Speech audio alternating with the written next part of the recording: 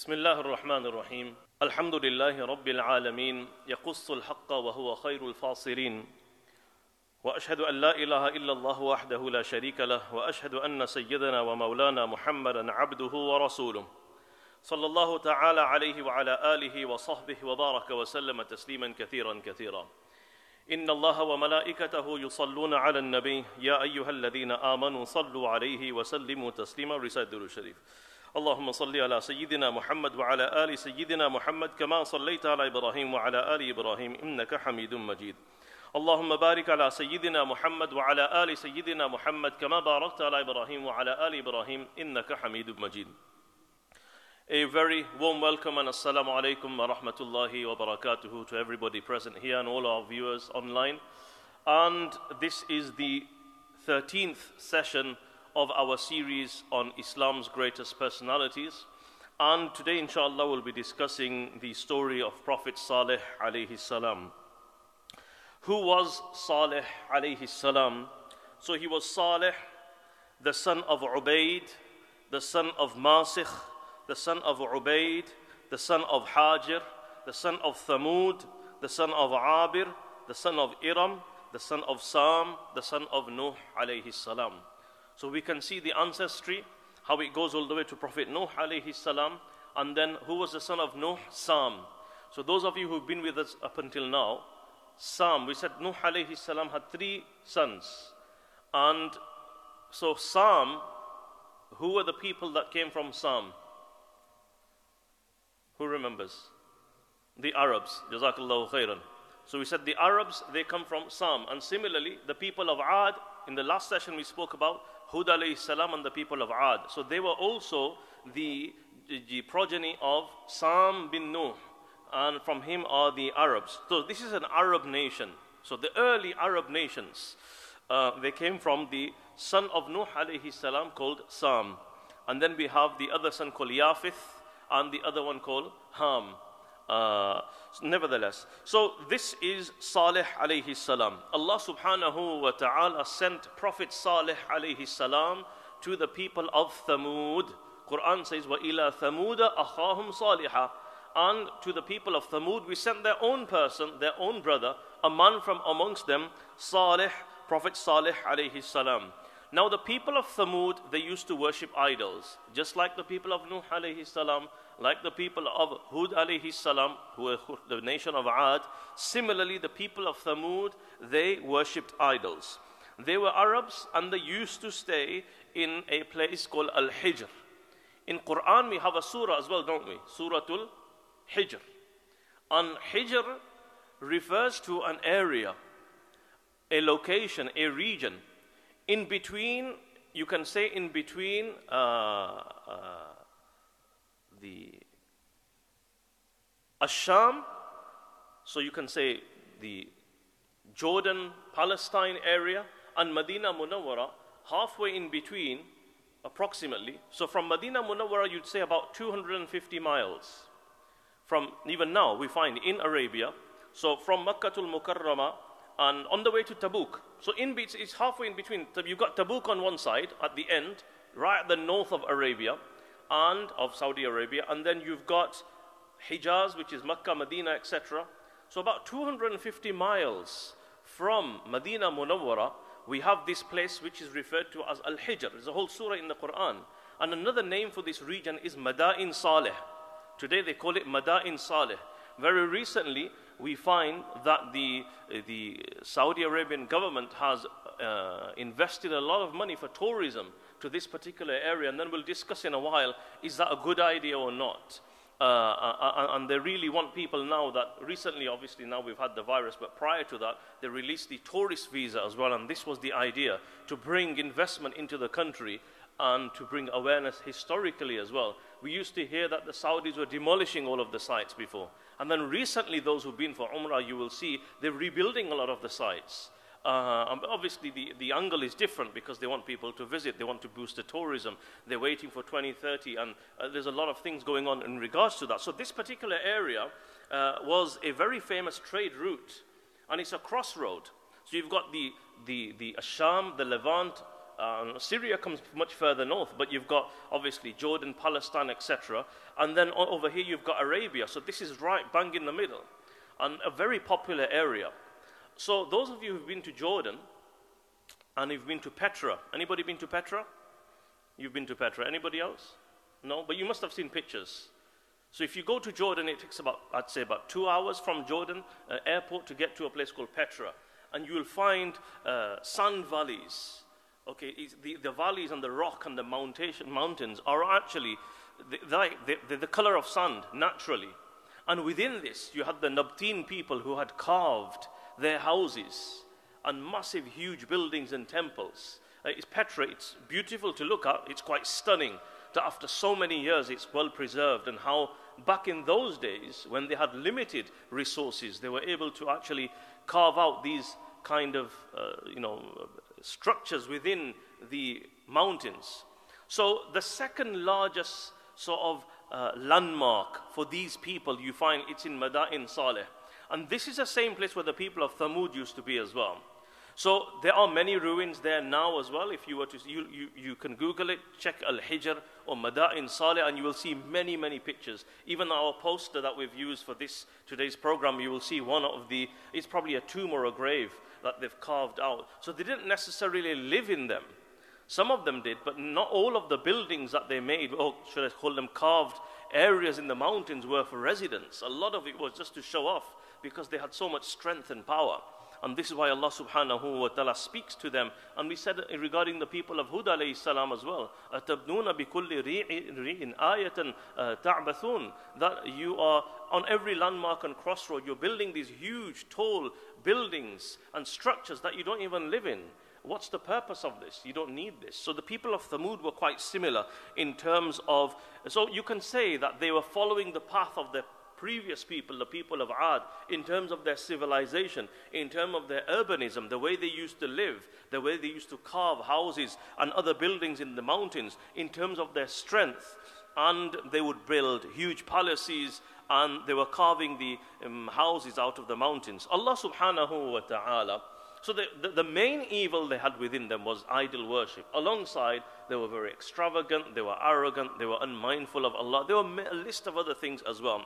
So this particular area, you find, was the Nabteen people that you find built these places in Petra. It seems that they came to this area also, and this is the area referred to as Madain Saleh or Al-Hijr. And there's a surah in the Quran. Al-Hijr comes from the rock, and huge rocks and stoned areas. And this is where these people, كَذَّبَ أَصْحَابُ الْحِجْرِ الْمُرْسَلِينَ, Allah says. The people of Al-Hijr denied the messengers. And it's the same thing here.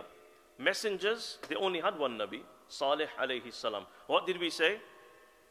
Last week, if you remember, denying one prophet means denying all of the prophets. Denying one prophet because the message of all of the prophets is the same. So when Allah says, كَذَّبَ أَصْحَابُ الْحِجْرِ الْمُرْسَلِينَ, the people of Hijr, they denied all of the messengers. Yes, by denying Salih, you've denied all of the messengers. So Allah subhanahu wa ta'ala sent Prophet Salih alayhi salam to invite these people towards Tawheed, believing in the oneness of Allah subhanahu wa ta'ala. What did he say? Ya qawmi ibudullah, ma lakum min ilahin ghayru. O people, worship only Allah. There is no other God besides Allah. And then he said, Huwa ansha'akum min al-ardi. He is the one who initiated you from the earth. You didn't exist. You were nothing till yesterday. Allah is the one who initiated, brought you into existence. وَاسْتَعْمَرَكُمْ فِيهَا, and He has settled you on this earth. This power, this strength, this wealth, this experience, this architecture, these structures, Allah is the one who settled you. Allah is the one who brought you into existence, and He is the one who's brought you to where you are. Therefore worship Him. Why is it that you are worshipping the idols? So this is the way how Prophet Salih alayhi salam addressed them.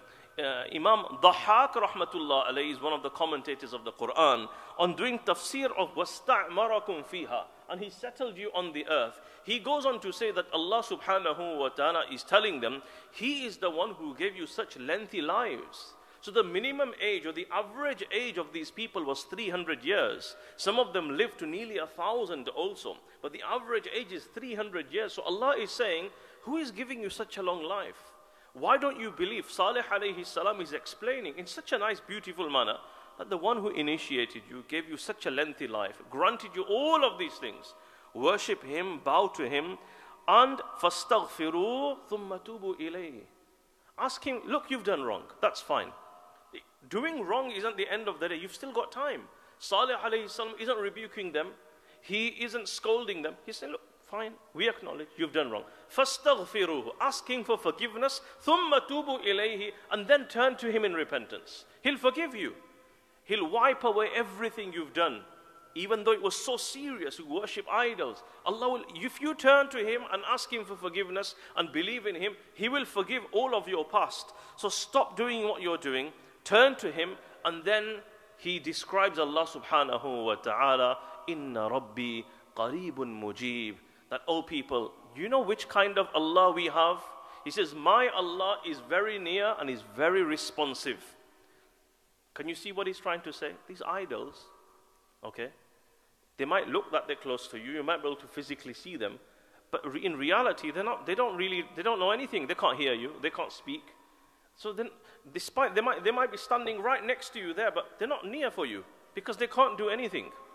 Inna Rabbi qareebun mujib. My Allah is very near. Wa idha sa'alaka ibadi anni fa inni qareeb. Allah subhanahu wa ta'ala tells the Prophet sallallahu alayhi wa sallam, when my slaves asks you regarding me, tell them I am very near. Ujibu da'wat ad-da'i idha da'an. Same message that Salih alayhi salam is telling, Rasulullah sallallahu alayhi wa sallam is also saying as well. Tell them whenever somebody makes dua, I immediately respond. So Salih alayhi salam says, Inna Rabbi qareebun mujib. Two things he says. My Allah is very near, number one, and very responsive. Do your idols respond? He didn't look at the style of speech. He didn't attack the idol straight away because they would have just not listened to him. He focused on the positive points. And he says, my Allah is very responsive. You call to him, he'll listen to you straight away. You ask, he will grant. Whereas your idols, you've been calling them for so many years. They can't hear you. They can't support you. They can't rescue you. They can't fulfill any of your needs. So when somebody comes to you who is a well-wisher, speaks to you so nicely, and tries to make you see the truth, how should a person respond? How did they respond? Do you know what they said? Quran tells us, قالوا يا صالح قد كنت فينا مرجوا قبل هذا.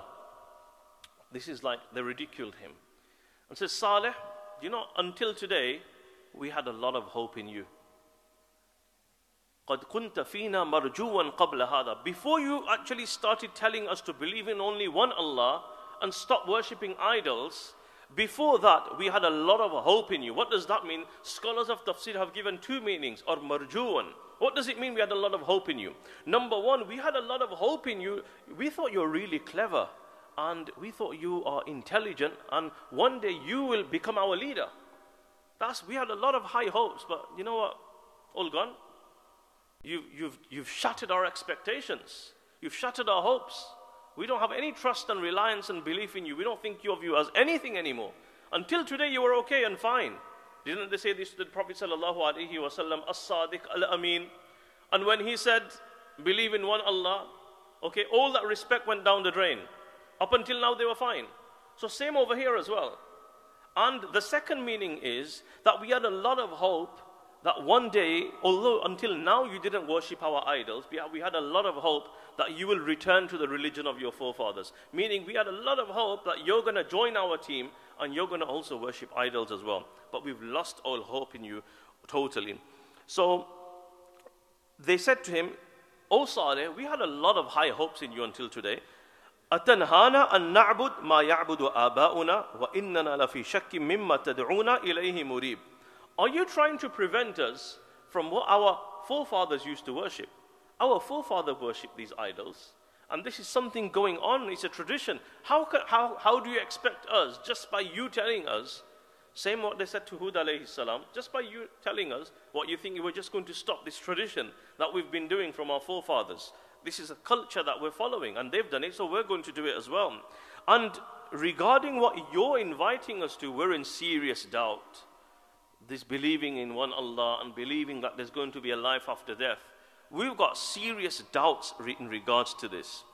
قَالَ يَا قَوْمِ. So now Salih alayhi salam presents to them another form of da'wah, another form of invitation, another beautiful presentation. He says, قَالَ يَا قَوْمِ أَرَأَيْتُمْ إِن كُنْتُ عَلَى بَيِّنَةٍ مِّن رَبِّي. Now look at the way he presents himself.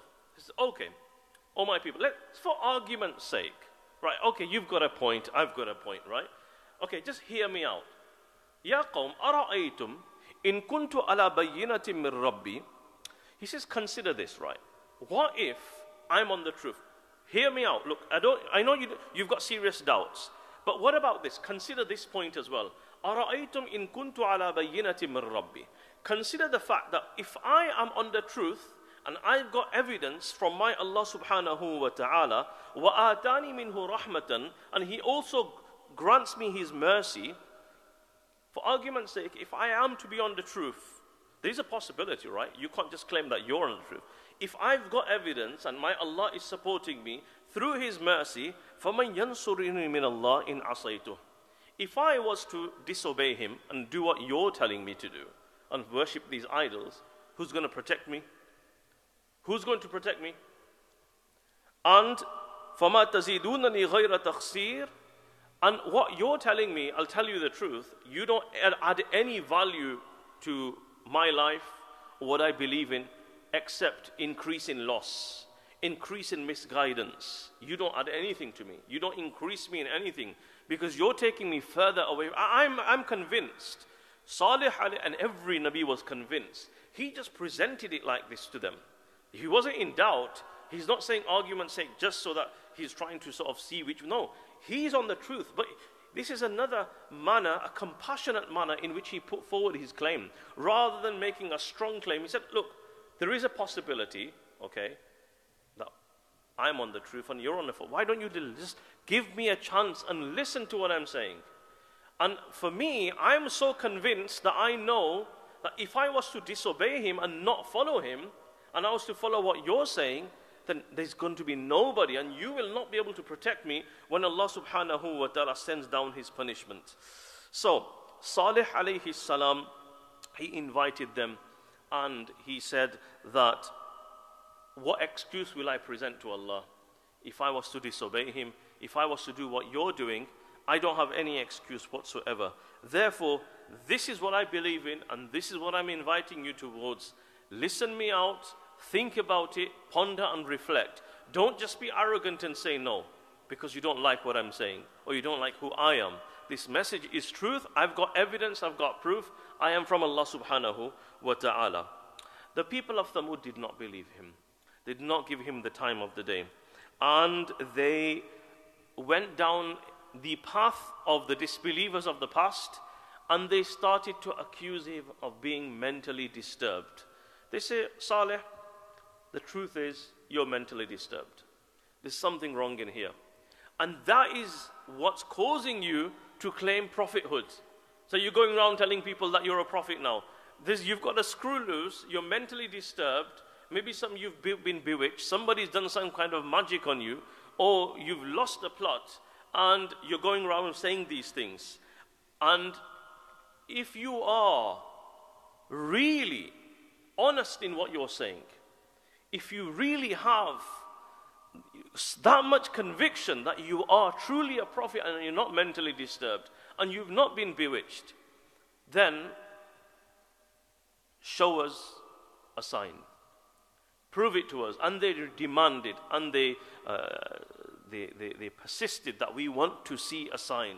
And the sign has to be what we ask for as well, not what you bring. We want you to show us a sign.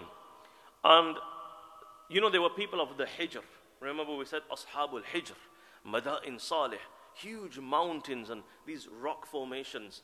And you can see, those who've been, you've seen, and if not, you can see the pictures online. You will see these massive, huge rocks and these carvings that they used to do.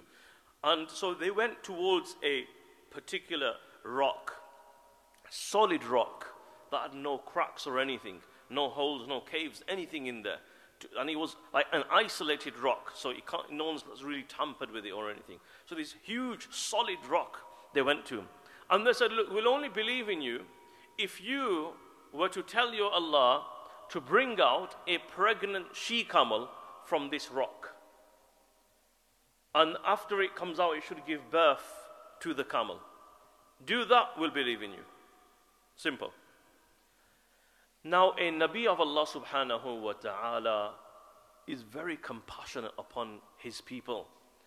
And they would want to do anything so that their people would be guided. We see the Prophet sallallahu alaihi wasallam, how many miracles did he show? From the splitting of the moon to many other miracles. Those who believed, believed. And those who disbelieved, disbelieved. But remember, when the sign of Allah comes, when a sign of Allah comes, generally, it increases the iman of the believers and it increases the kufr of the disbelievers. So, now Salih alayhi salam, he made dua to Allah subhanahu wa ta'ala. Allah subhanahu wa ta'ala told him that, tell them, we can show them the sign, not a problem at all. We can give them what they've demanded and requested. Pregnant she-camel coming out of a solid rock. Not just think about it. That's a supernatural thing. It's not normal. Okay, have you ever seen, like, imagine a camel coming out of the marble here. We'd probably run away. But this is what they asked for. They asked for something that's totally impossible. They asked for something that no magician could do. They asked for something, and once you see that happening, automatically you're supposed to believe. But they were given the warning prior on the disclaimer that, look, we'll do what you want, but after that, if you don't believe, then you're in serious trouble. They don't know, of course we'll believe. Of course, because they were in doubt. They thought, that's not going to happen. There's no way that can happen. He's not a prophet. They already decided in their minds that we're in serious doubt and we don't believe you. And we're going to carry on worshipping our idols. Why? Because our dad and our granddad did it. That's why we're going to do it as well. So we'll come to that in a moment in regards to the mu'jiza and the miracle. Let's continue. So the people, they said to Salih alayhi salam, قَالُوا إِنَّمَا أَنْتَ مِنَ الْمُسَحَّرِينَ. Salih, we think you're amongst the bewitched people, somebody who's been cursed and black magic has been done upon them. مَا أَنْتَ إِلَّا بَشَرٌ مِثْلُنَا. He's just a human like us. Remember the people of Hud said the same thing? The people of Makkah said that regarding the Prophet sallallahu alaihi wasallam. A very common objection from the disbelievers, that if you're a prophet, then Allah would have sent an angel. Now Allah has addressed this. Yeah, if you were an angel, Allah would have sent an angel. But you're a human being, so Allah sent a human being to guide you. And فَأْتِ بِهِ آيَةً فَأْتِ بِآيَةٍ إِن كُنْتَ مِنَ الصَّادِقِينَ. If you are truthful, bring a sign. Then Salih alayhi salam now makes dua to Allah subhanahu wa ta'ala. They come to this rock and Allah subhanahu wa ta'ala makes it happen. A pregnant, large, it's huge, it's strange, it's not a normal camel. It's quite strange in its features. Comes out of this rock, and after coming out, it gives birth to a baby camel. And Salih alayhi salam says, قَالَ هَذِهِ نَاقَةٌ. Here you go. You wanted the camel? This is the camel. Now, it was, Allah describes it as the camel of Allah because Allah brought it to life through a miracle. It didn't belong to anybody. This is Allah's camel. So now you must respect it. You must honor it. This is a mu'jiza and the sign of the truthfulness of Allah subhanahu wa ta'ala. So they all had animals as well. So from Allah subhanahu wa ta'ala, it was fixed. لَهَا شِرْبٌ وَلَكُمْ شِرْبُ يَوْمٍ مَعْلُومٍ. One day will be the turn of the camel to drink from the water. So there was a place where they would collect the water from.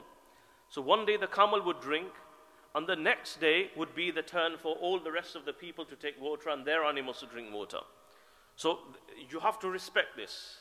The camel was very huge and large. It needed a lot of water. So one day is for the camel, the other day is for the rest of the people. Yeah, on the day before, if you want to take extra water and store it, that's perfectly fine. But on the camel's day, you cannot take the water. So this was a test. So, وَلَا تَمَسُّوهَا بِسُوءٍ. And the other thing is, don't touch her with any harm or any evil. Don't go to this camel with the intention to harm it or cause it any inconvenience. Otherwise, فَيَأْخُذَكُمْ عَذَابَ يَوْمٍ عَظِيمٍ. Otherwise, you'll be seized by a punishment of the tremendous day. This tremendous day will come, Either it's referring to the day of the punishment, or it's referring to on the day of judgment. You will be seized. Allah will punish you because this is Allah's camel. Now, Allah subhanahu wa ta'ala in another place in the Quran, He says, Inna mursilun naqati fitnatan lahum. Allah says, we are going to send a female camel. Fitnatan lahum is going to be a test for them. Are they really, when they asked for that miracle, were they honest? Or were they just mocking you? Were they really serious that, look, Saleh, you bring the miracle, we'll believe in you. This is a test now, fine. The camel's here. We're going to test them. فَارْتَقِبْهُمْ وَاسْطَبِرْ فَارْتَقِبْهُمْ وَاسْطَبِرْ. Watch them and be patient. Saleh, you watch them, see what they do, and just be patient. وَنَبِّئْهُمْ أَنَّ الْمَاءَ قِسْمَةٌ بَيْنَهُمْ كُلُّ شِرْبٍ مُحْتَضَرٍ. And inform them that the water is split between them. The water is divided amongst them, and each كُلُّ شِرْبٍ مُحْتَضَرٍ, each share of drink has been distributed and equitably proportioned. For one day it's going to be for the camel, one day it's going to be for the rest of the animals. Now, so you've got this huge camel, and it was quite a strange camel. The rest of the animals would be scared. When the camel would be going past, the rest of the animals would run away. And they're scared and frightened. Even the people would think twice about going near it. And it would drink a lot of water. It would drink all of the water in one day. And then the rest of the people and the animals would come on the following day.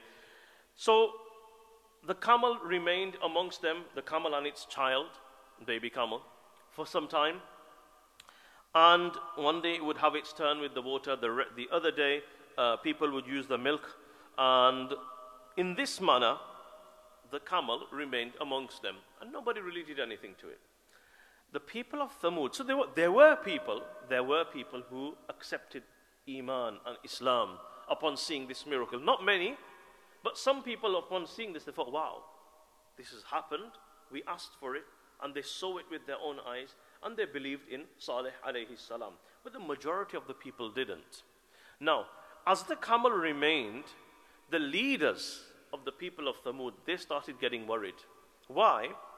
Because they thought, hang on, the longer this camel remains, the sign of the truthfulness of Saleh is amongst us.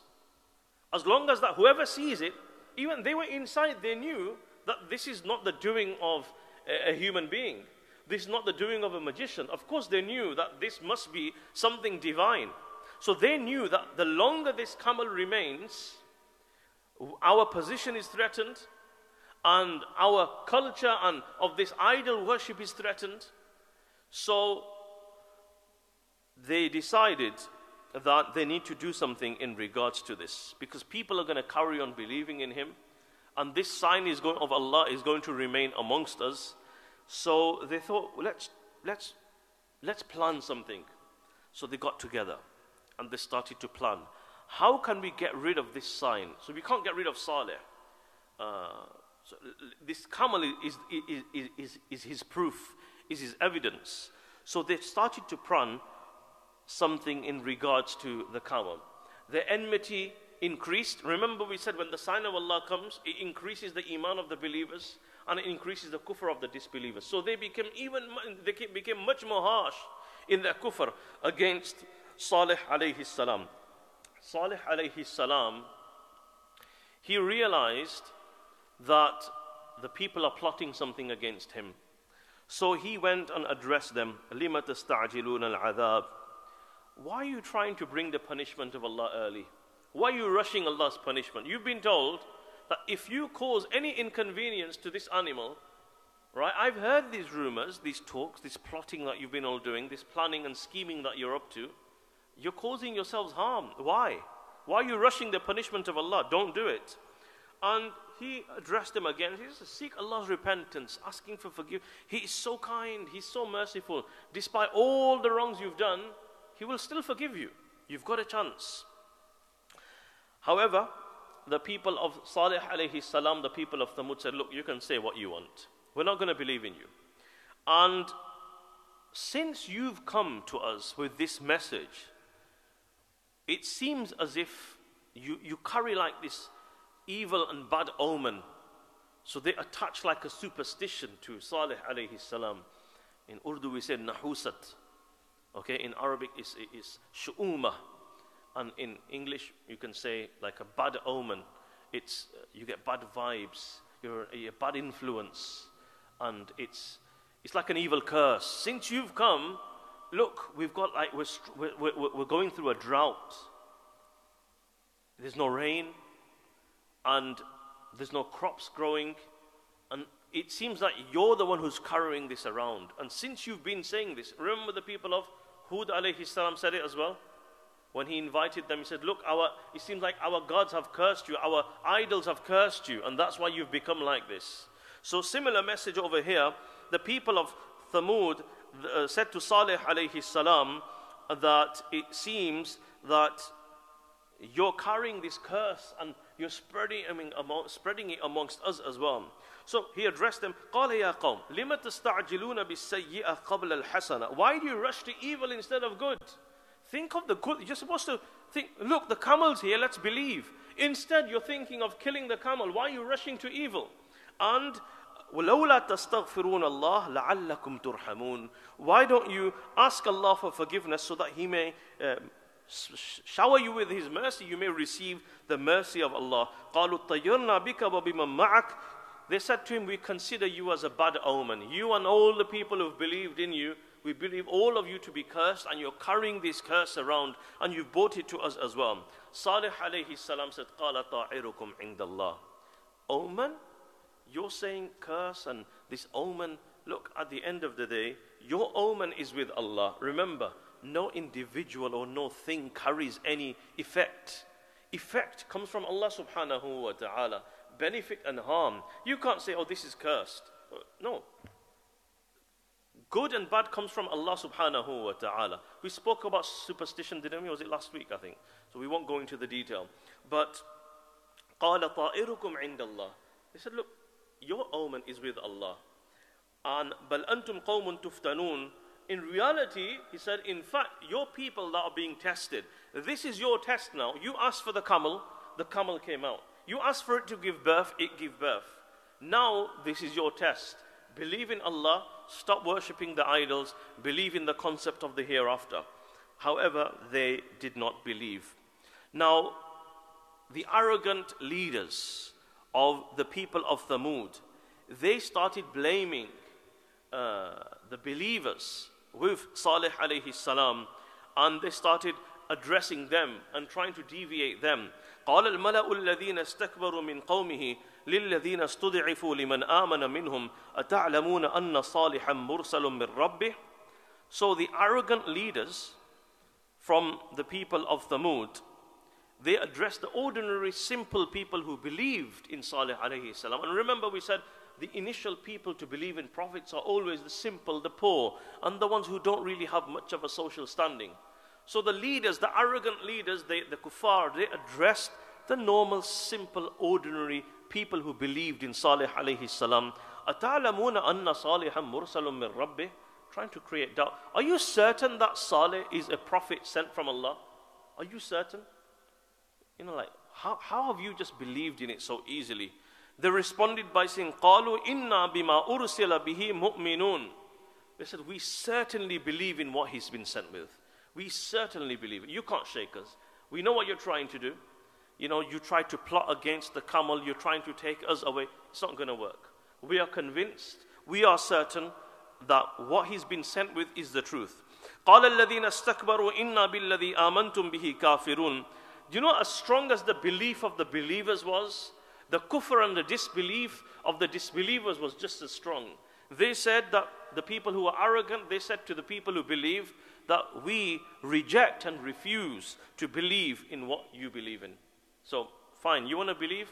You know, we totally oppose you. Now, it was a problem now. These leaders, for them, the camel was an issue, Salih was an issue, the believers were an issue, and as long as they all remained, it was a threat to their position and this custom of idol worship which they wanted to protect. So, and then the animal was like scaring the other animals as well, the camel, because it was different, it was strange, it was something they had never seen before. So now they decided that let's make a plan. So the plan that they made was that someone needs to attack the camel and kill the camel. And from there, we'll be able to start our scheming and planning, and then we'll move on from there, and then we'll take the next, we'll attack Salih alayhi salam, and then we'll go for the people who believe in him. So this was their kind of plan. Now, Ibn Jarir, rahmatullah alayhi, and some of the other scholars of tafsir, they've given a little bit of detail into the story and the background, into the people that were involved. And then the Prophet sallallahu alaihi wasallam has also made reference to this story, which we'll cover later on. So, in the ulama of tafsir, they mention, in the people of Thamud, there were two women. One of the women, her name was Saduq bint al-Mahya bin Zuhair bin Mukhtar. So let's just say her name is Saduq. So this is one woman. She was a notable woman from a noble family, very wealthy as well. And her husband became a Muslim, meaning her husband accepted the message of Salih alayhi salam. She didn't, she refused. He presented the Islam to her, she refused. فَفَارَقَتْهُ. So what happened was, she divorced herself, she separated from her husband, said, I don't want to, you're a believer in Prophet Salih, I don't want anything to do with you, and she went away. And she invited one of her own nephews, whose name was Misra, and she presented herself to her own nephew, and said, look, if you go and kill that camel, you can have me in marriage. She's presenting herself to her own nephew. So that was the first woman, the first person to start this scheming and this planning off. The second woman was Unayza, and she was an elderly, disbelieving woman, and she had 4 daughters. So she went to a person called Qidar bin Salif and presented all 4 of his daughters, or her daughters, and said, if you go and kill the camel, the first thing you do is chop the legs off. You get it hamstrung first, and then eventually people will come and kill it. So the aim was to attack the legs of the camel, to attack the veins, so that it sort of can't stand anymore. And then once it's fell, then the rest will be done automatically. So she presented all 4, and look, if you go and do this, then you can marry any one of my 4 daughters. And again, she was from a high social standing, and for him it was like, yes, it sounds like a deal. So these 2 people got together. Both of them wanted to get married. So what they do is both of them got together. They went round the people and the people of Thamud, and the rallying people, and seeing if there's anyone else who volunteers to carry out this wretched and evil act of attacking the camel of Allah. Another 7 people joined them as well. So how many now altogether? 9. Allah subhanahu wa ta'ala indicates towards this in the Quran. He says, وَكَانَ فِي الْمَدِينَةِ تِسْأَةُ رَهْطٍ يُفْسِدُونَ فِي الْأَرْضِ وَلَا يُصْلِحُونَ. Allah subhanahu wa ta'ala says, within the city, there was a gang of 9 people. There was a gang of 9 people.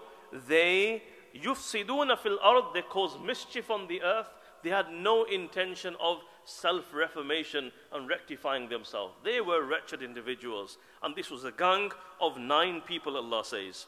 Now, they went to the rest of the people. And do you know what? They got everybody's votes. The people of Thamud, I'm talking about those who didn't believe, they went to the elders, they went to the youngsters, they went to the males, they went to the females. Everybody agreed and egged them on and said, yes, we support you. We think it's a good idea, go for it. Go and kill the camel, get rid of it, so we can get rid of Saleh and everything that he calls us to owe. Na'udhu billahi min dhalik. So, now what happens is they've made this plan. And one of them gets up, Qidar bin Salif is the first to attack, and he shoots an arrow towards the camel of Allah subhanahu wa ta'ala. It hits the leg of the camel and attacks it hits it in one of its main veins, and it falls to the ground. And then as a result, what happens? The women of the people of Thamud, they're going round and they're rallying people as well. Come on, it's happening, the big day, the event is taking place. And they all come. And others also come with their swords. Qidar bin Salif comes and he attacks the camel, chops the legs off, and then somebody else comes and stabs the camel in other areas until it is totally destroyed, killed, and it's been put to an end. And whilst it's dying, it screams really loudly.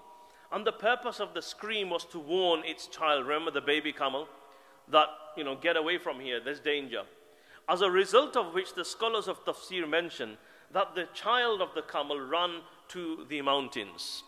And some other scholars of tafsir, they say that once it went to the camel, it screamed 3 times, Ya Rabbi ayna ummi, Ya Rabbi ayna ummi, Ya Rabbi ayna ummi. Oh my Allah, where is my mother? Where is my mother? Where is my mother? We're going to come back to these 3 screams in a moment. Why the scholars have mentioned 3 times? Because Quran mentions something in regards to 3 times. So that is one interpretation. Some other scholars say that they went after the baby camel as well and also killed her or him as well. Now, Allah subhanahu wa ta'ala, when describing this, He says, فَنَادَوْا صَاحِبَهُمْ فَتَعَاطَى فَأَقَرَّ. They called their friend. So these gang of 9 people, they called on each other, فَتَعَاطَى, and then he dared, remember he was put to it, like, I dare you, if you go and kill the camel, you can have my daughter in your marriage.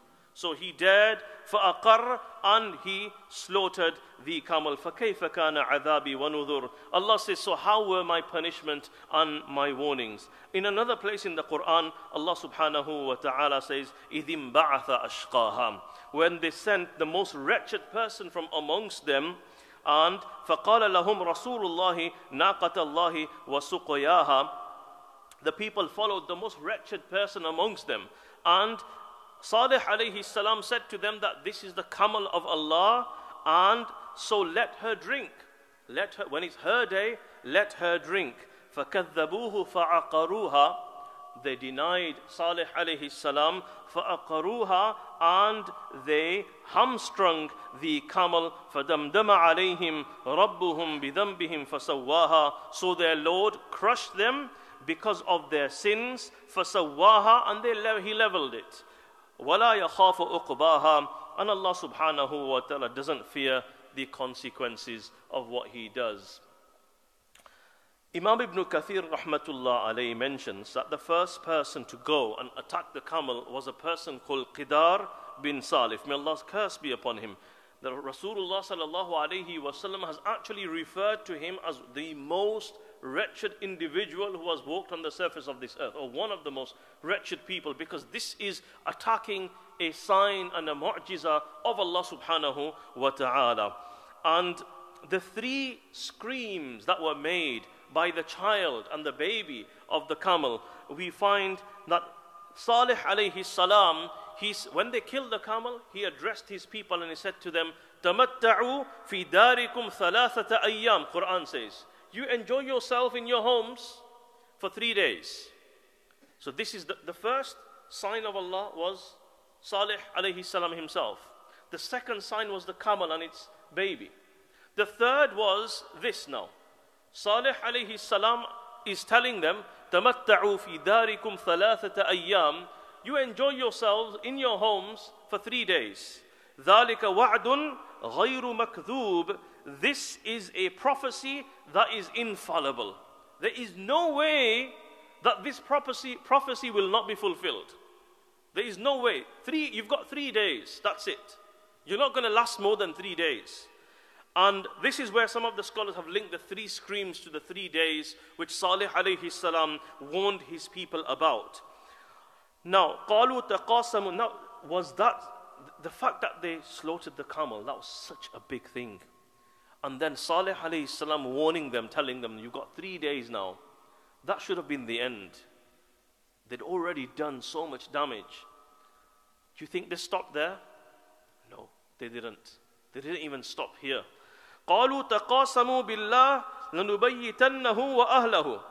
So, you know what they did? They said, swear by Allah to one another. So they got together for their second meeting now. So they had that first scheming and plotting meeting where they decided to kill the camel. Now they've got together after this incident. They said, they swore by Allah to each other that لَنُبَيِّتَنَّهُ وَأَهْلَهُ, that now let's move on to stage 2 of the plan. At night time, Quran says, we will attack Saleh and his family members. So we've killed the camel. let's kill Saleh and his family now. And then what we'll do, so they worked it all out. ثُمَّ لَنَقُولَنَّ لِوَلِيِّهِ مَا شَهِدْنَا مَهْلِكَ أَهْلِهِ وَإِنَّا لَصَادِقُونَ. When the guardians and the family members of Saleh and his other protectors and the people that know him, in the morning when they come and they ask, do you know anything about this? Quran says, we will say, مَا شَهِدْنَا مَهْلِكَ أَهْلِهَا. We didn't witness the murder of Saleh and his family. وَإِنَّا لَصَادِقُونَ. We're saying the truth. So they planned it all out. They said, this is what we're going to say. Allah subhanahu wa ta'ala then says, وَمَكَرُوا مَكْرًا وَمَكَرْنَا مَكْرًا وَهُمْ لَا يَشْعُرُونَ. Allah subhanahu wa ta'ala says they made a plan and we also made a plan. وَهُمْ لَا يَشْعُرُونَ. However, they didn't realize. They thought it was only them who were planning. Allah says we were planning as well at the same time, but they didn't realize that we were also planning. Had they realized and had that belief in Allah subhanahu wa ta'ala, that your plan is nothing in comparison to the plan of Allah, then Allah says, فَانظُرْ كَيْفَ كَانَ عَاقِبَةُ مَكْرِهِمْ. Allah says, look at the consequence of their planning. What happened to them? We're going to come to it in a moment. What was the consequence and the outcome of their disbelief and disobedience and transgression? أَنَّا دَمَّرْنَاهُمْ. That as an account of their injustice, دَمَّرْنَاهُمْ. We destroyed them, all of them. And فَتِلْكَ بُيُوتُهُمْ خَاوِيَةٌ. Allah subhanahu wa ta'ala says, look, here are their houses in ruins, those huge, massive houses they used to carve in the mountains. Even now, if you go, you will see in Madain Saleh, huge formations in the rocks and how they used to carve. Imagine how strong, powerful, wealthy, intelligent these people must have been. But they didn't use their intellect in the right places. Allah says, فَتِلْكَ بُيُوتُهُمْ خَاوِيَةٌ. Look at their houses, they are in ruins. بِمَا ظَلَمُوا. On account of their injustice towards Allah subhanahu wa ta'ala. إِنَّ فِي ذَلِكَ لَآيَةٌ لِقَوْمٍ يَعْلَمُونَ. Indeed, in this there is a sign for the people who know. وَأَنْجَيْنَا الَّذِينَ آمَنُوا وَكَانُوا يَتَّقُونَ. Allah says, when the punishment came, we saved the people who believed and were righteous. So Allah subhanahu wa ta'ala, when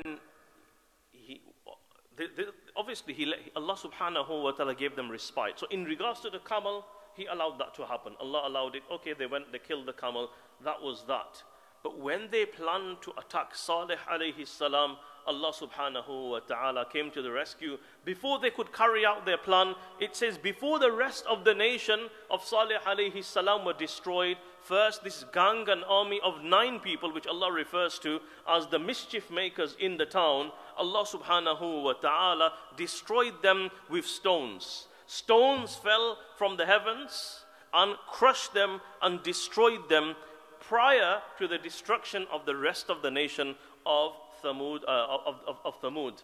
And the day they killed the camel was a Wednesday. That's the day they killed the camel. Now, remember, Saleh alayhi salam told them, you've got 3 days. Thursday, Friday, Saturday. But by that time, you've not repented, you've not turned back to Allah. On Sunday, categorically, He's given them 3 days. Sunday is going to be the big day. Doomsday for you. So, and it was all spelt out. He said to them, look, I'm not just saying it. You want proof and evidence? Okay. Right. You killed the camel of Allah. Now you're plotting against me. Look what happened to those 9 people. And then, right, when day 1 comes from the 3 days, a sign to show you that this is from Allah subhanahu wa ta'ala. I'm not just, it's not a fairy tale. I'm not picking this out from my pocket. This is a truth which I'm sharing with you. On day 1, meaning on Thursday is going to be day 1, your faces will turn yellow. And then on Saturday, your faces will turn red. And then, Thursday, Friday, and on Saturday, your faces will turn black. And it happened exactly as Saleh alayhi salam told them. So they knew they were going through this, and all they could do, it was too late. The rebellion, the hatred, the disbelief was so deep-rooted that there was no U-turn for them. They didn't want to change. But now on one side, they knew that they're not going to change, but at the same time, they're just waiting to see what's going to happen next. Because everything they were told, they've already seen coming true in front of their eyes. So what happens, the first day came, Yawmul Khamis was the first day, and their faces turned yellow, just as Salih alayhi salam warned them. And then the next day came, when they would go to sleep in the morning, what happened is on Friday, their faces turned red. And then when they woke up the following day, on Yawmul Thalith, their faces had turned black. And then that night when they went to sleep, they knew that tomorrow morning something's going to happen. There's going to be destruction. And when the morning of Sunday arrived, what happened? We find that Allah subhanahu wa ta'ala sent down the punishment. And the punishment with which the people of Thamud were destroyed, Allah subhanahu wa ta'ala describes it as as-sayha. And as-sayha can be translated as an awful scream. An awful scream. So, what's an awful scream? An awful scream is a loud noise. Imagine a sound. So imagine an angel being told to scream upon this whole nation of thousands and thousands of people. The sound of that scream was so loud that with one scream, it ripped their hearts apart. Their souls flew out from their bodies. It shattered them into pieces. Their homes were destroyed. Everything just destroyed, annihilated through one scream. In one other place, فَأَخَذَتْهُمُ الرَّجْفَةِ. Along with this scream, because the scream was so loud, the earth, there was a rumble on the earth. And it just destroyed all of them, completely destroyed and shattered into pieces. Each and every person, their soul came out from their bodies, and there was total silence. The civilization that was so active and so advanced in their structure, in their architecture, in their works, you see that it was silent. No movement. Everything became still. وَخَشَعَتِ الْأَصْوَاتِ. No sound. And the truth with which Allah subhanahu wa ta'ala promised them, فَجَعَلْنَاهُمْ جُثَاءً. They were just dead bodies lying around. And it says that there was one woman, Kalba bintu Salq. She was from the disbelievers, and she managed to escape from that town. And she ran into another village close by as fast as she could. And she started telling them that, look what's happened to our people. Saleh did tell us, we didn't believe. Look what happened. And she said, look, I'm really thirsty. Please give me some water to drink. And as she was drinking the water, Allah caused her to die just by drinking the water, informing and letting her know that you can't run away from the punishment of Allah. You are also from amongst them. And some of the scholars have mentioned, why was it that everybody was destroyed, whereas there were only 9 people who attacked the camel? Because two things. Number one, they weren't destroyed just because of the camel. They continuously disbelieved in the message of Salih alayhi salam. And remember, they went round the whole of the town and the city, and everybody was in agreement and supported what they were doing. The young, the old, the male, the female, everybody was a part of this. They schemed and they plotted together. Thus the destruction came upon all of them. And when Allah subhanahu wa ta'ala says that they destroyed and they attacked the camel, Allah uses a plural sense that they all were part of it. They were all part of it. And then Allah subhanahu wa ta'ala says, كَأَلَّمْ يَغْنَوْا فِيهَا. When you looked at that city after the destruction, it looked as if no one ever lived here before. There was no sign. Allah didn't leave any sign of them. Yes, you've got their houses in their mountains, but they're empty as ruins. In terms of people, gone. Zero. Total destruction. May Allah subhanahu wa ta'ala protect us and save us from His punishment. So like we heard, the people of Nuh alayhi salam were destroyed by this huge flood. And the people of Ad, what was it last week? Winds. Such strong winds that made them toss around, and then their heads were taken off their bodies and they were thrown onto the earth like palm trees. And now we have the people of Thamud. They were destroyed. As-sayha, this awful, tremendous scream, which was so loud, it just ripped them into pieces. Now, how can you and I relate to this? Generally, when we think about the flood of Nuh alayhi salam, we think, oh, it was for the people of Noah alayhi salam. That's not going to happen to me anyway. So we listen to this as a story. When we talk about the winds that came for the people of Ad, we think, winds, they were destroyed. They were really bad, evil people. And then we look at this story now and the scream, and we feel, to an extent, we're safe because our Prophet sallallahu alaihi wasallam made dua that, oh Allah, do not destroy my nation in its entirety with a kind of a punishment that the people previously were destroyed. And Allah subhanahu wa ta'ala accepted that dua. Yes, there may be areas where there may be floods or winds or certain natural disasters, but the whole nation and the whole ummah won't be destroyed with one kind of a punishment. We know that. So I think that sometimes gives us a little bit of contentment, thinking, these things don't really apply to me. But remember, the Quran, Allah is not telling us this for us. Do you think Allah just told us that, just listen to this story, that these people were destroyed by a scream and the people of Noah were destroyed by a flood? There must be a greater message. There must be a lesson. Every ayah of the Quran has a lesson. It's not just to read and to know and to build our knowledge and information. What lesson can you and I take from here? The lesson that you and I can take from here is not to be heedless of the punishment of Allah. We can't escape the punishment of Allah in this kind of form, in its entirety in the world. However, what happens in the world when we see people who are heedless of, now there's not really a comparison to this, but just to give us a bit of an understanding, people who are unmindful and heedless of warnings, of being penalized, what happens to them? Now people will tell you, look, don't drive over 30. You say, no, this camera doesn't work. It doesn't work. I've tried it. I've been on this road like loads of times. It doesn't work. Trust me, it doesn't work. And people tell you, look, just be careful, okay? 30 is the speed limit. If you go over, you're going to have to pay. No, it's fine, it's fine. So this guy, he goes, and what happens? He's heedless, he's unmindful. He's not thinking about the punishment, the penalization, the penalty. And he goes on that road, and what happens?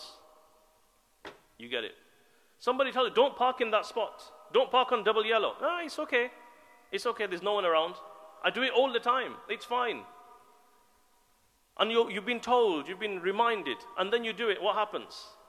People tell you, look, when the fine comes, don't pay it. Nothing will happen to you. They've never done it. The person advising you has never done it before. He just heard it from somebody. So, don't pay. And then what happens? You end up with a letter from the court summoning you. You've got these outstanding, and it said doubles, and then it goes more and higher and higher. So this is what happens when people don't heed the people of the Anbiya alayhimu salatum gave them warnings that the punishment will come. Let's see. We'll see. We'll sort it out when it comes.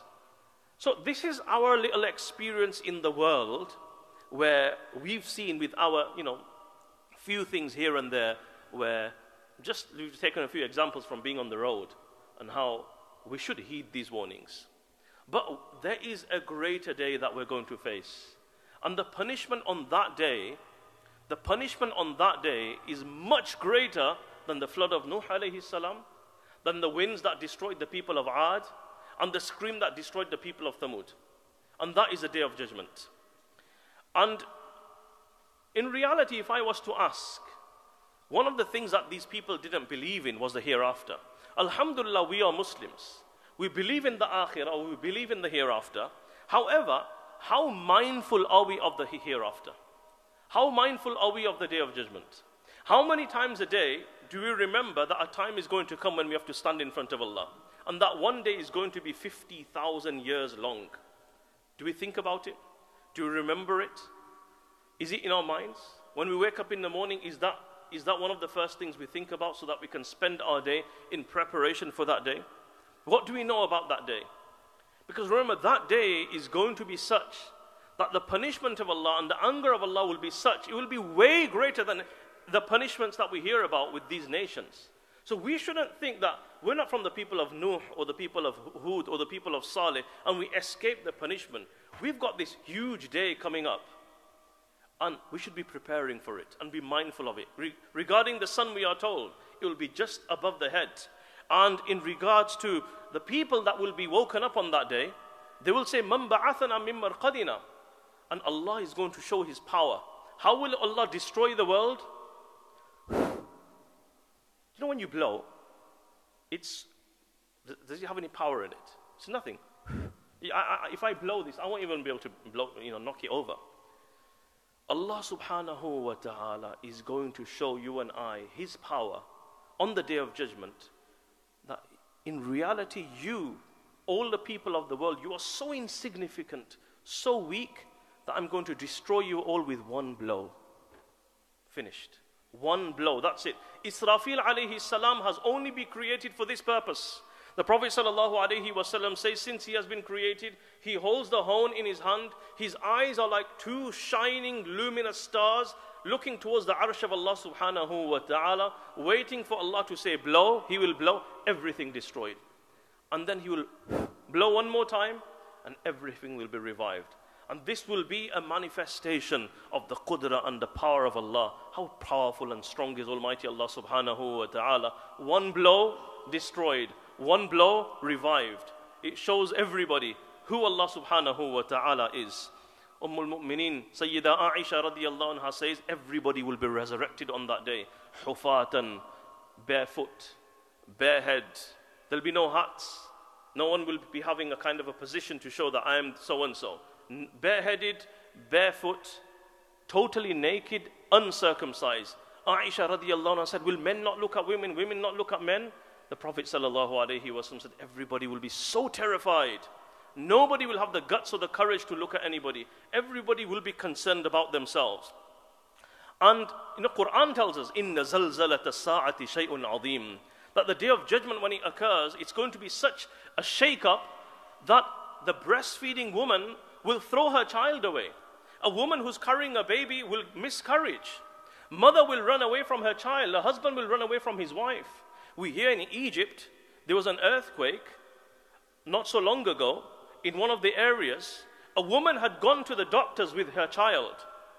And when the earth shook, she ran out from the clinic. And it's only later on she realized that she left her child inside. So people are doing it in this world. It's happening already. So this is going to be the Day of Judgment. And people will be sweating, as we know, in accordance to the sins. If we don't sweat in the world for the sake of Allah, then on the Day of Judgment, people will have to sweat. Some people until their ankles, some people till their waist, some people will be drowning as a result of their sins. And then the Prophet ﷺ says, some people will be walking on the Day of Judgment. Some people will be riding on an animal. 2 people, 3 people riding on one animal at the same time. And then the Prophet ﷺ said, there will be certain individuals on the Day of Judgment who will be walking on their faces. They said, Ya Rasulullah, how can somebody walk on their face? The Prophet ﷺ said, the Allah that makes you walk on your feet will make you walk on your face. May Allah protect us. This is Yawmul Qiyamah. This is the day of resurrection. And we find that وَإِذَا الْبِحَارُ سُجِّرَتْ, all of the oceans of the world will be turned into fire. So that blazing fire will be around. How long will this one day be? 50,000 years. And one day of the hereafter is equal to 1,000 years of this world. Now, do you know what? We need this reminder. We don't talk about this. We need it. We believe in it. We say we believe in Akhirah, but we regularly need to talk about it. We regularly need to discuss it. We regularly need to read about it. Give ourselves an opportunity and a chance to listen to the happenings of the hereafter. Otherwise, these stories in the Quran that we're discussing, the people of Thamud, they were heedless. What's the difference between us and them? Yes, the difference is big difference. Alhamdulillah, we believe. But aren't we as heedless as well? Aren't we heedless? Because we don't think about it. If this was fresh in our minds all the time, we wouldn't do most of the disobedience and the transgression and the mistakes that we generally make throughout the day, because we are mindful of Allah subhanahu wa ta'ala. Now this brings me to a point. Rasulullah sallallahu alayhi wa sallam has given us a way where we can be reminded of these happenings on the Day of Judgment every single day. And that is a beautiful dua of Rasulullah sallallahu alayhi wa sallam every single night. We find the Sahaba say every night when Rasulullah sallallahu alayhi wa sallam would go to bed, he would lie on his right, he would place his right hand underneath his right cheek. So this is a sunnah. Okay, put your right hand underneath your right cheek and read the dua. Allahumma qini adhabak. يَوْمَ تَبْعَثُ عِبَادَكَ. 6 words only. From the 6 words, 1 word you already know, Allahumma. So 5 words to learn. Very easy. Allahumma qini adhabak yawma tab'athu ibadak. Allahumma qini adhabak yawma tab'athu ibadak. What is it? Allahumma qini adhabak yawma tab'athu ibadak. Allahumma qini adhabak yawma tab'athu ibadak. Again, Allahumma qini adhabak yawma tab'athu ibadak. It's been added to the description of the YouTube, inshallah, of this video, for those who want to see the wording, the translation, and the reference. It's from Sunan al-Tirmidhi. The Prophet sallallahu alaihi wasallam's blessed and noble habit, when he would go to sleep, he would lie on his right side, take his right hand, put it under his cheek, and say, Allahumma qini adhabak yawma tab'athu ibadak. Oh Allah, save me from your punishment on the day you will resurrect your slaves. What's the purpose of this dua? There are numerous benefits we can see. First of all, when you go to bed and you lie down in your bed and you read this dua, the first thing you're doing is you're affirming your belief in the hereafter. There are many people in the world who don't believe in akhirah. And anybody who doesn't believe in the hereafter is not a Muslim. It's important that we keep affirming this belief. Like we say, Ashhadu an la ilaha illallah, we say, Ashhadu anna Muhammadan Rasulullah. We need to also continuously affirm our belief and confirm our belief in the hereafters. Number 1, by you reading this dua at the time of sleeping, you are confirming and affirming, I believe that there is an afterlife. Number 1. Allahumma qini adhabak yawma tab'athu ibadak. Number 1. Number 2, it's a reminder. It's a reminder when you go to sleep and you put your head on that pillow. It's a reminder for you that that's not it. Life's not just about, this sleep is not just to now relax. It's not to become heedless. It's not to become ghafil and neglectful. I'm putting my head on this pillow because remember, when the punishment came for Nuh alayhi salam's people, when the punishment came for the people of Ad, when the punishment came for the people of Thamud, generally the punishment comes at the time of Fajr. That is the time of the punishment we find in all of these stories. When the actual punishment arrives, and the Quran says, they woke up in the morning and they were annihilated. They woke up in the morning, they were destroyed. They woke up in the morning, ruins. So when you're going to sleep, that last moment, you might not even open your eyes. That could be your last time you're going to be alive. Allahumma qini adhabak yawma tab'athu ibadak. Oh Allah, save me from your punishment on the day when you will resurrect your slaves. So number 2, it's a reminder. Number 3, it's an amazing sunnah. 2 sunnah. 1 sunnah is to sleep on the right. That's a sunnah. The second sunnah is to put your right hand underneath your right cheek.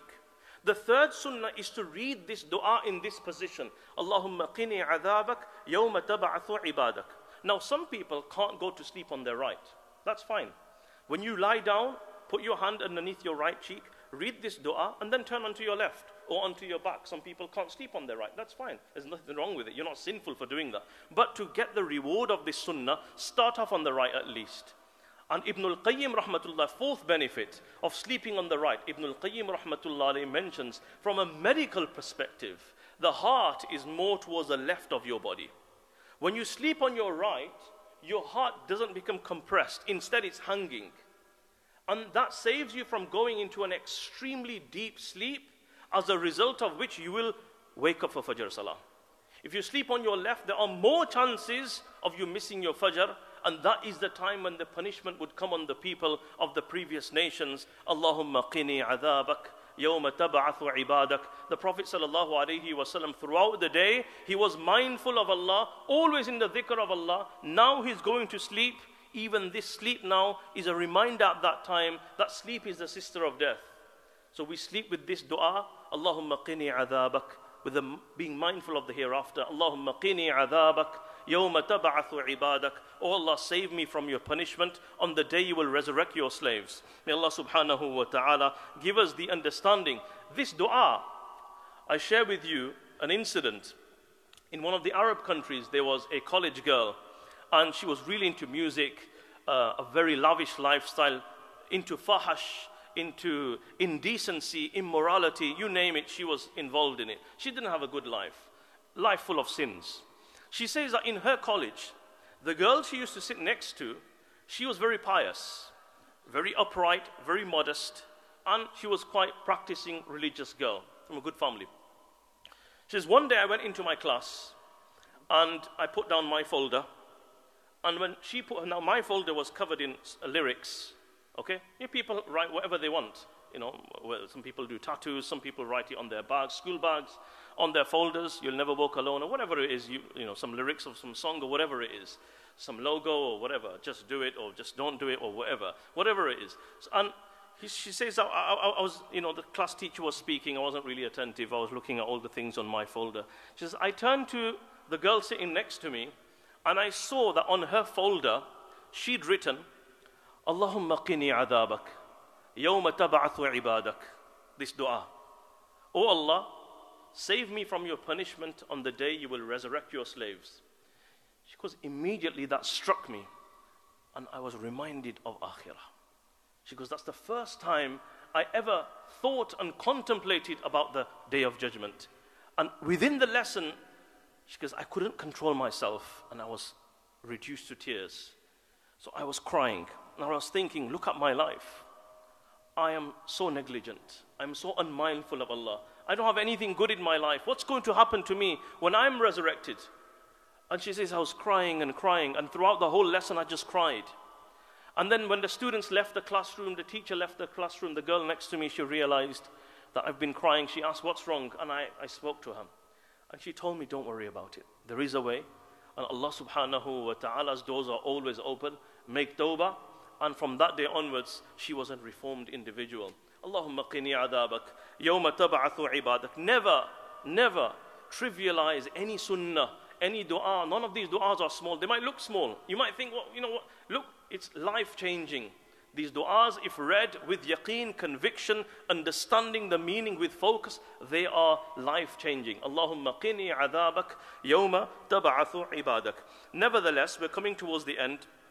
Very quickly, we find that فَلَمَّا جَاءَ أَمْرُنَا, Allah subhanahu wa ta'ala says, when our punishment came, نَجَّيْنَا صَالِحًا, we saved Salih alayhi salam and the people that believed in him, and إِنَّ رَبَّكَ هُوَ الْقَوِيُّ الْعَزِيزُ. Now, I end by mentioning the Prophet sallallahu alayhi wa sallam made reference to the people of Thamud. He says on one occasion that Ali radiyallahu anhu says that the Prophet sallallahu alayhi wa sallam said to us, أَلَا أُحَدِّثُكُمَا بِأَشْقَى النَّاسِ رَجُلَيْنِ. Shall I not tell you two of the most wretched people that have walked on the surface of this earth? The most evil, the most nasty people you can find. Two of them.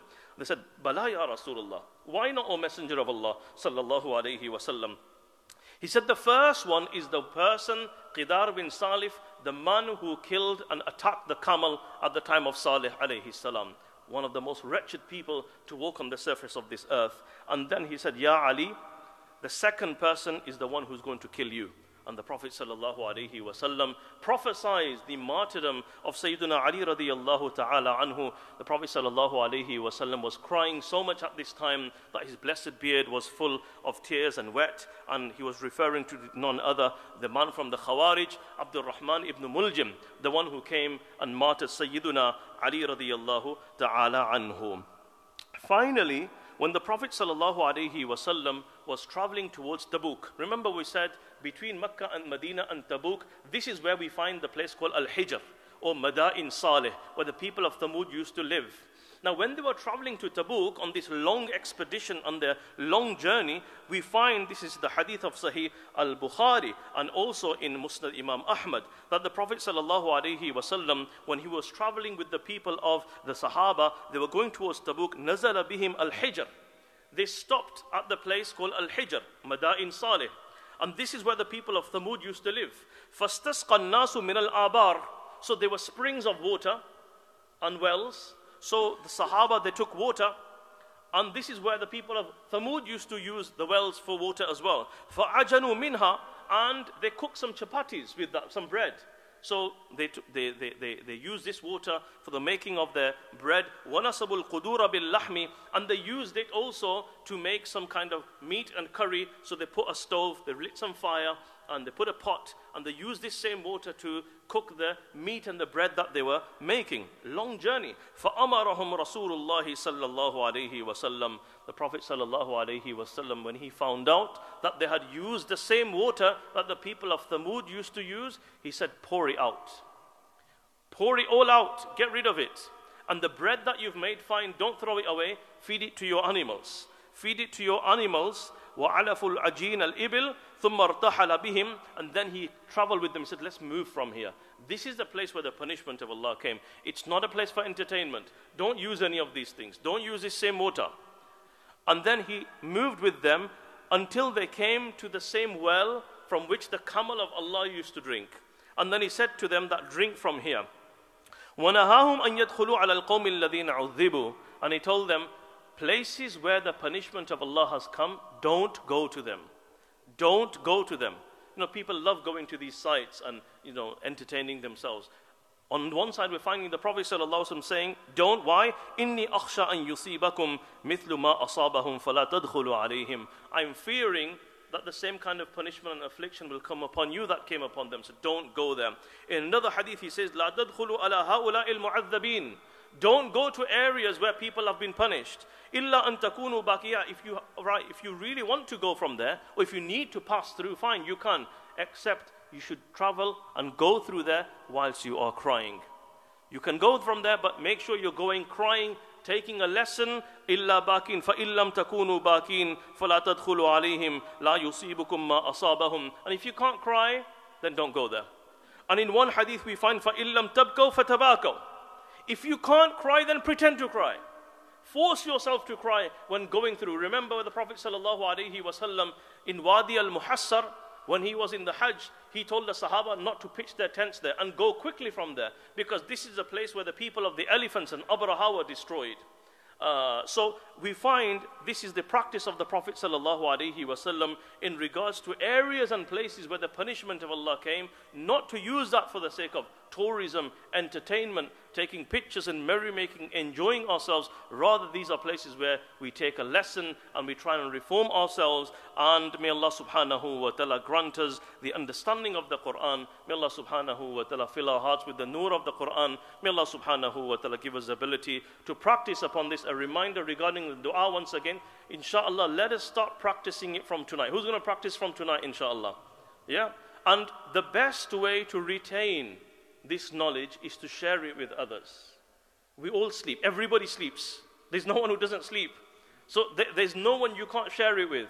Anybody you see, try and make a plan, inshallah. By next Tuesday, you're going to teach at least 5 people, inshallah, this dua. Very easy. Allahumma qini adhabak yawma tab'athu ibadak. Place the right hand underneath the right cheek when you're lying down. From the Sunan of Imam at-Tirmidhi, a beautiful practice of the Prophet sallallahu alaihi wasallam. The greatest benefit is every night we are reminded of the Day of Judgment. May Allah subhanahu wa ta'ala give us understanding.